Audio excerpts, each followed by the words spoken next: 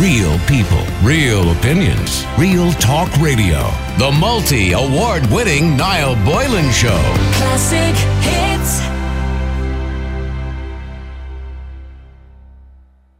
On a very serious note, yesterday we spoke to Nicola Dwyer from Ballyfermot at length about the amount and the startling revelation that so many young women had taken their own lives in Ballyfermot. I know that just sounds like a bizarre headline in a paper, but it was quite bizarre that in a very short period of time, in a matter of a few weeks actually, that 8 women had taken their own lives in one particular area. Now normally when we think of suicide, primarily we think of men, because the majority of suicides are usually male, usually young men for some reason, because they feel a huge amount of responsibility. We've talked about that in the past as well, but it seems there's a growing number of young women now taking their lives, and the reason that Nicola pointed out was they believe, I suppose, they have to compete with social media and they compete with their friends and have the life that they have, and sometimes don't think they can have that life. And also, it also becomes quite contagious, and there is theories around this, that when people hear about others taking their own lives, that they in turn, if they're in a rut or they feel they can't get out of something, they feel it's an option because they hear of other people doing it. And that's why sometimes you'll hear of quite a number of people in one area doing it in and around the same time. Well, at the time we did give out, of course, numbers for the usual, for Pieta House and Samaritans, if people wanted to reach out and talk to somebody. We got numerous emails in relation to, somebody else said, by the way, sent us an email about the amount of women in Limerick who had taken their own lives. And also Trish just called us at the end of the show yesterday and wanted to share her story with us as well. And Trish Mooney joins me on the line, and Trish's son Garrett took his own life 9 years ago at 21 years of age. And I'm very sorry, and my condolences to you, Trish. It must have been really a difficult time for you, and I know it's difficult for you probably to even speak about it. Yeah, it was a difficult time, without a doubt. Mm-hmm. Our son had suffered with depression for many years. He also had other issues in his life. He had attention deficit disorder and different things, but there was just no services there for him. Well, right? Okay, well, let's go back to the start. When did it all start for Gareth? And I mean, what sort of kid was he? I mean, you mentioned he had attention deficit disorder. I mean, how did that manifest itself? I mean, what sort of growing up, was he always a little bit, I suppose, down in off himself? The wall. Oh, off the wall, okay. He was a little bit off the wall, and he struggled with frustration of things, How was he socially? Did he interact with other boys and girls of his age? He did interact, yes. Socially he interacted, but when he wasn't in the social scene, when he was out of the social circle, he was a totally different person.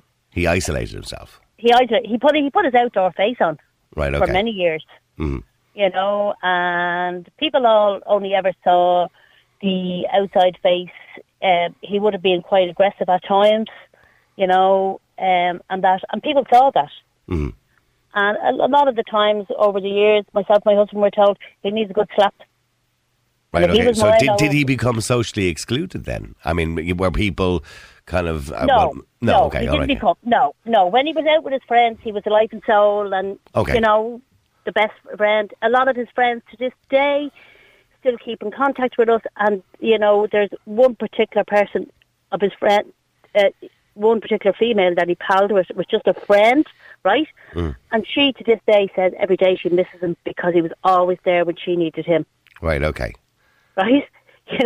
So underneath it all, and underneath all that kind of hyperactivity, there was a really good, emotional, sensitive person in there. Yeah. Oh, yeah, he was. Yeah, he had a kind heart. Yeah. He was very kind. But he just went into depression. And when did you? What age was that when you noticed that first? Was he kind of mid-teens, or which would be kind of standard, I suppose, teens around 15 or 16, to start to worry about things? No, he was much earlier. Okay. No, he was much earlier than that. He was 8 years of age when we were told that he was suffering with depression. Right. Gosh, that's very young, isn't it, to be suffering from depression? You'd wonder what an 8-year-old would be worrying about. You know what I mean? Well, he had a few physical issues with his body, and at that stage, he was trying to deal with them and that. Right. Okay. But, he was a normal, teenager. He had a girlfriend. He went on. He had a child. He was. He did the usual. A couple of pints here and there, and too many pints some Saturday nights. Mm-hmm. You're a typical 19, 20-year-old. Yeah. There was times when you wanted to strangle him, but there was times when you were so broken-hearted for him that it broke your heart. So you reached out, obviously, to try and get some sort of professional help for him. Yeah, and I know that's difficult in this country at the best of times. We reached out to, there was no professional organisations that I didn't reach out to. So you got on to Pieta House, I'm assuming Jigsaw, a few other ones. Everything. Well, Jigsaw wasn't around. Okay. We did Pieta House. We did CAMS. We did all the social, local psychiatric hospitals. And did you get appointments? Did you manage to get to see all these people? Eventually, you don't. You ring up in January and you get an appointment for May, June if you're lucky. Yeah. You know, and it's not much better now, and that's the argument that I still think this government need to cop onto. You know. And do you think earlier intervention in Garrett's case might have helped? Yes, without a doubt. Garrett had two appointments that myself and my husband would say sort of tilted the balance of him deciding to take his life, right? Okay. One, he was with the GP, and the GP said he's very down. She was very concerned about him. She referred him to the local psychiatric hospital. Was he on medication? Did they prescribe medication for him? Yes, he was on medication. Was on medication. We went up to the local psychiatric hospital with him with the doctor's letter, and we were basically told, well, really, you know, there is nothing we can do. You know, he isn't suicidal or anything like that, right? We said, well, like, you know, he has attempted it before, right? Well, had he been self-harming? Yeah, he had, yes. Okay. He had been self-harming, right? Then they told us, well, as a gesture of goodwill, because they could see we were at the end of our tether, right? As a gesture of goodwill, they would take him for the weekend. So myself and my husband could go out and maybe have a meal or a few drinks to give us a break. It's a gesture of goodwill. Right. Okay. Now, we didn't want to go for a meal or a few drinks. No, we wanted our son. You just wanted the best for your son, of course. And nobody knows their child better than the parents, particularly his mum. And I'm going to say that sounds sexist, but particularly his mother. No, it's not sexist. It is true. Now, so he was admitted for the weekend, right? Now, we hoped when he was admitted for the weekend that they would keep him on the Monday, right? Yeah. But no, 8 o'clock on Monday morning, we got the phone call. Can you come and collect him? Unless you can pay privately, come and collect him. We weren't in a financial position to pay privately for him to be kept in a psychiatric unit, right? Yeah. So for that reason, he was sent home. We done everything. There's nothing we didn't do. We moved. We rented a house in a different part of the country. Everything to try and see would that help him. Everything. So we were renting one house and paying a mortgage on another. And what age was he at this stage when he was in the psychiatric unit? He was 20. Okay. 20. And that was grand. Eventually, after searching, I was told that this top psychiatrist who was supposed to be out of this world, right? Yeah. So I made an appointment for this man. Travelled to the other end of the country to see this man. We sat for 15, maybe 20 minutes with this man who basically done a family tree, and we felt as parents, and my son felt, that this man totally belittled him, the way he spoke to him. Right? So you felt after that visit it made matters worse for him? You think it made matters worse? Definitely it did. Definitely it did. Do you believe that damaged maybe his self-confidence or his value for himself? Well, I'll tell you what happened after that visit. 4 hours later, we found our son hanging from the clothesline. Oh, my. And that gentleman told us our son was just spoiled. He had no intention of taking his life. He wrote him off as an attention seeker, essentially. Yes, he wrote him off as an attention seeker. And 4 hours later, you found him dead. 4 hours later, we found him dead. And did in that 4 hour period, had you talked to him at all? Did you speak to him? And how? What did he say to you? How was he feeling in that 4 hour period? Oh, he was very angry, very, very angry, very annoyed. You know, he hated long car journeys. He hated them with a vengeance, right? And he had done a 2.5, 3 hour journey there and back, right? So he was very agitated, right? And I told you it was a waste of time, told you it was a waste of money. Like, you know, and I said, the money doesn't matter. Like, he was very conscious that it was no, and when you have the money for your own child, you'd spend every penny you have to make sure things are right, and nobody exactly cares. What we did. Yeah. But... And did you get an inclination in that journey home, that car journey home, that maybe we're at a critical point here? No. Okay. Nothing. On the way home in the car, we were listening to Joe Duffy. It was very funny. We were listening to Joe Duffy, and Joe Duffy was explaining, it was all about how a carer can get free into concerts in the O2 back then. Yeah. Right? And he joked about it, and he was saying, look, if someone could be my carer, would I get free tickets to concerts? Well, okay, so there was, so he was being a bit lighthearted as well, so it didn't concern you too much that he was a little bit angry about his visit to the psychologist. It didn't concern me at all. Okay, and what happened? So you got to the house, obviously, left him off there. We got to the house. Yeah. We went back home. I had to go and collect my grandson, and when I left, he got into a bit of a state, and he had an argument with his father. Right? Okay. Nothing major, like just that. Yeah, just an argument, father-son. Stupid argument. Well, do you know what it was, right? He didn't want to travel another 2 hours back to the rented house, right? He wanted to stay in our home in Bray. Okay. The journey had been too much for him, and we were saying, no, we have to go back tonight, you know, right? Yeah. That's what it was about. It was a simple argument, right? Realise now he needed to get us out of the house because he knew he was going to do this. And by arguing with us, he knew we'd go for a walk. So obviously your husband went out of the house rather than continuing arguing, went out of the house and left him there. And left him there. And did you get to talk to him on the phone, anything in between that period of time? Yes, we got to talk to him on the phone. He rang us and told us that he was going to kill himself. Oh, God. But what your reaction to that obviously was trying to get back to the house as quick as possible. Yeah, my reaction was trying to get back to the house, but my first instinct was, don't be so stupid, you're not going to do that. Like, yeah, you know, of course, yeah. Because I'm assuming he had said this to you before, probably, had he? Yes, he had said it to us before, okay. Right? The only difference was, this time he said he was going to hang himself. And he had never used that term before. So that the penny dropped with you that this time he actually might be serious. The penny drop this time is serious. Right? So sadly you got back to the house and there he was. There he was. I'm really sorry to hear that, Trish, and it's something a mother or a father should never have to see, or anybody should ever have to experience. Yeah, and the saddest part is, right, it's happening as we're speaking. There's somebody somewhere doing it. Yeah. Right? Mm-hmm. And the reason is, right, because there's nothing out there for them, especially the younger generation, right?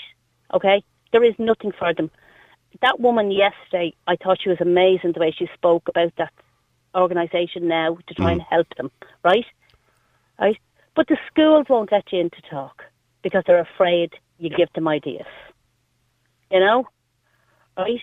I see you're caught between a rock and a hard place, and Gary put it very well yesterday when he was on, Gary Cunningham. And he does go around to the schools talking to young people, and not particularly just about suicide, but he was talking about the fact that a 12-year-old had come to him last year and told him that she had attempted to commit suicide. And he said when he was 12, we didn't know what the word meant. And so there is an argument there, but by talking to them at a very young age about something like that, it can put an idea in their head. There's also that... Yeah.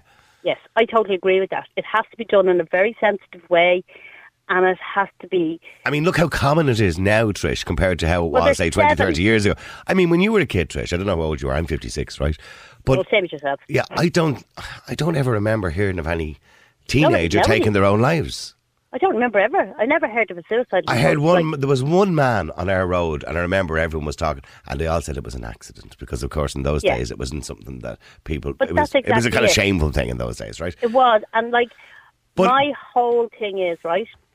I know, and my husband knows, and my daughter, and right, everyone that knows us knows that my son died by suicide, right? Yeah. But his death is not recorded as a suicide. And what is his death? What's a death by misadventure? No, death hanging. Okay. Yeah. My son's death is down on his death cert, cause of death, hanging. But it doesn't use the word suicide? No. And I had fought to get the word suicide on it. I couldn't get the word suicide on it, but what I did fight and eventually get is now in Ireland you can now get a short death cert where cause of death is omitted from it. Because, and why was it important for you to have that on his death cert? Because the statistics, but for starters, I didn't want to hang on his death cert because he had a child who had to produce his death cert when she needs a passport and for different things, right? Yeah. Right? That was that. The other thing was, he didn't die by a hanging. He died by suicide, right? And the statistics at the moment in the country are wrong. Because they're only taking those who are on their death certs as suicide. Whereas your son was suicide, but they've put down hanging. Yeah. And I get what you mean. If somebody dies by suicide by taking an overdose of paracetamol or whatever medication, right, okay? Depending on the coroner, right, that goes down as an overdose. It doesn't go down as a suicide. Okay, I wasn't aware of that. So right? So what you're saying is the statistics are not accurate. Are all wrong. Like, if somebody shoots himself, right, depending on the coroner, he can say cause of death, shooting, or fatal shooting. Cause of death. Yeah, suicide. And some may go down as death by misadventure as well. Yeah. I've heard of that too. Right. So realistically, right, when they say, and these are just, I'm going to use numbers here, right, very hypothetical numbers. When they say we've had 500 suicides, right, we haven't. That's 500 recorded suicides. Yes, we've had maybe 1,000 suicides. And why do you think young people particularly, and let's focus on the young people, I think we all know why maybe older people are taking their lives. There's a lot of financial responsibility, particularly in the last 10 years since the crash. That has happened, and that's probably for the increase in men taking their lives as well. Yeah. But why do you think young people are doing it? Why is it because they see other people or they hear of other, and they believe it's an option for them? Which, by the way, can we point out it's not, but they believe it's an option. Is it? 7 children, I use the word children, right, okay? Yeah. That started secondary school with my son. There's 7 out of his year in the one school have died by suicide. Okay? Mm-hmm. I personally believe there is so much social pressure on the young people today. And where is that coming from? Is it coming from social media? I do think social media has a huge part to play in it. Would Gareth have been on social media quite a lot as well? No. Okay. No, was he ever bullied? Yes. Okay. Right? But social media wasn't really big 9 years. 9 years ago. It wouldn't be as big as it is now anyway, certainly, no. Right, okay. I mean, every single child in the country has a phone. They're glued to it. Right, they're glued to it. And that is from the age of 3 years of age up, they're glued to it. Right? Yeah, I know. Right? I've seen little kids with iPads, yeah. The teenagers don't talk, right? They don't know how to have an argument, right? Because when you and I were teenagers, Niall, right, you fought with your best friend, or whoever it was. And the next morning you were talking to them again. Yeah. Yeah, the next morning you were talking to them because you had no choice, right? Right? And that was it. Right? Or you went out and you said, you shouldn't have said that about me, and right? Do you know what a lot of it is too? And I don't want to be offensive to people because I know people out there have all different sorts of problems, right? I think we're treating children, we're wrapping them up in cotton wool nowadays too. I think we're afraid to offend them. We're afraid to upset them. It was all right to upset kids in my day. It was all... Yeah. I mean, don't get me wrong. Some kids were called specky. Some kids were called fat. Some kids were called baldy. Whatever. And we taught the kids how to deal with that rather than saying people shouldn't do that. Now, people are going to do that whether we like it or not. They're going to call people names. They're going to bully them. They're going to say things on social media about them. So there's nothing we can do. But what we need to be teaching kids is not to let that bother you rather than having a go at the people who are doing it, who are going to do it anyway. And you see, the problem is, right, if you have been offended by somebody or you're offending somebody, whichever it is, right, if you're doing it sitting in a kitchen on your phone, right, you'll say anything, right? Like the things that you say in the heat of the moment, of course, are the things you can't take back, right? We have to be able to argue. Right? Yeah. But if you're standing in front of somebody, you're more aware of what you're saying. No, I would agree with you completely. Right? And that is the problem. Okay, so the problem you believe is this kind of anonymous world that we live in. It is. Yes. It is an anonymous world. And And also, we spoke yesterday, I suppose, in depth about the idea, particularly for young girls, and it is affecting young boys too, the body image, which is looking at every other 16 or 17-year-old online who looks perfect on that particular picture. Now, they might be perfect 10 minutes later or the morning before, but they look perfect in that picture, perfect makeup, perfect clothes, they look wonderful, they're nice and slim and trim, and everybody wants to be like that. Yes. You know, and that is having a huge effect. There's pressure there to be like that. Yeah. There's pressure to be that. I see it myself, you know. There's pressure to be popular. It is. It's pressure to be popular and to have what everybody else has. Where when we were growing up, we had nothing. But everyone we palled around with had nothing also. You know? Mm-hmm. I mean, Damo points out in the text here now that suicide was illegal. Sure, a few years ago, so no insurance claims would ever pay out. Well, they do pay out now, I know that.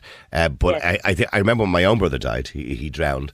My mother had to fight to keep the word suicide off his death cert. Now, he didn't take his own life. It was an accident. He actually fell off into a canal. But the coroner was trying to put the word suicide and we had to keep it off because they wouldn't have paid out in his insurance. So a lot of people tried to keep the word off it many years ago.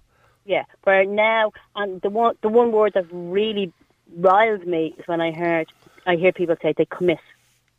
Mm-hmm. Yeah, because that makes it sound like that sounds like an act. Yes, a criminal act. Yes. It's not a criminal act, right? It's somebody who has got to the stage where they have the blinkers on and they can see no light at the end of that tunnel. It was described to us by somebody, right, that everybody at some stage in their life goes into a dark tunnel, right? Mm. But you can see the little holes of light and there's a way out for you, right?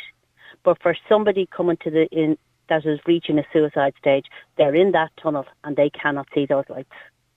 And unfortunately, you know, when young people decide that, well, they've heard of somebody else doing this and they do it, they decide to take their lives, that they see this as a solution to a short-term problem. And unfortunately, it's not a solution, being left of course. behind after a suicide, there isn't any services for that family either. There's very few services. It must have been devastating for you and your husband and your family at the time. It was devastating. Yeah. And one of the hardest parts for us was trying to protect one another. Mm-hmm. Right? My daughter says the hardest part for her was being left an only child. Right? Because it was only her and her brother. Right? Mm-hmm. Also, too, you have your suicide, you have your funeral, then you have an inquest, right, where you listen, where you sit. You know, we were sitting on cold chairs in a hotel room with 10 other families, right, listening to how, you know, the contents of your loved one's stomach, the size of their organs, you know, being read out, you know? I don't believe that's necessary, really, is it? It wasn't necessary at all. No. It wasn't necessary at all. And then, that's it. You get your proper death cert then, right? And then you'll get a phone call from whichever hospital your loved one was taken to say, their organs are ready to be collected. What do you want to do? Oh, my. Right? And you then have to go through another burial of the organs, whether you cremate them or whether you put them into the grave or whatever. Oh. But you have that again. You know? That's horrendous, Trish. And I didn't actually know that. Yeah. Now, that for me was the hardest part. Because I mean, you're going through a grieving process as it is, and you're starting to get somewhere again in your life. You're starting to. I'm not saying put it out of your mind because it never goes out of your mind. No, you don't. You just learn to live with it. You start to learn to live with it, and then all of a sudden you're getting these calls and coroners and hospitals ringing you. And so how are you supposed to move on from all that? Yeah, no, you don't move on. The day of my birthday, my first birthday after my son died, right? A very fancy car pulled up, the Mercedes pulled up outside my house, and my sister was there, and she said, "Oh my God, here's someone coming in," right? And I said, "Oh God, who is it?" I didn't want visitors, right? And it was actually the funeral director, right, where he had collected my son's ashes. Right. You know, like, I will never set foot inside a crematorium again, because we walked into a crematorium with a box, and I always refer to it as the size of a box of Milk chocolates. Right? Yeah. You know? So when someone dies by suicide, this is the things that the family have to deal with, right? But they also have to deal with the questions of, why did we not ring Mr. Smith? Why did we not ring Mr. I know, Smith over there? Well, with any death, there's always there's a guilt. Everybody feels guilty. I know my own brother died. You know, why didn't I go and collect him that night from the party he was at? You know, why didn't he contact me? Well, we know mobile phones in those days, but why didn't I contact him? I was only working up the road. I could have picked him up on the way home. Why wasn't I there? And my mother then started blaming herself for waking him up that evening to go to the party. And it was low. Everybody blames themselves. I mean, that's always what happens. Well, look, Trish, I have to say it's enlightening to listen to you, because I didn't know a lot of the stuff that you told me there today. Yeah. But it's just for anyone out there, there is a short death cert now available, you know, where you don't have to cause of death should they need it for whatever reason. Yeah. You know? Well, you want it for more sensitive situations, yes. It's more sensitive situations. But the statistics for suicide in this country are nowhere near what they are, which gives... You reckon they're probably double what they're claiming? Without a doubt. Without a doubt. Well, judging by what you're telling me, you're probably right. Where if my son's death had been recorded as a suicide, right? That was one more on the list. Maybe that one extra number will be the number that the government need to say, well, we've reached our quota, now we have to do something. Well, hopefully they will do something, and look, it's good advice. I know. I mean, look, we as a radio station have to give out, obviously, and I don't mind giving out the 2 numbers for Pieta House and for the Samaritans, so that people want to contact them. But there are other places you can contact. But from your experience, Trish, you believe the system failed you and the support services failed you and your son. Yes, without a doubt. All right. Without a doubt. Well, listen, Trish, thanks very much. Thank you very much for sharing the story with us. I appreciate it. All right. Thank you. And as usual, I will give you the 2 numbers for Pieta House, 1-800-247-247, and the Samaritans if you need to talk to somebody at 116-123. And as Trish rightly pointed out, there are other services there, the Malacarm, Mrs. Jigsaw for young people as well.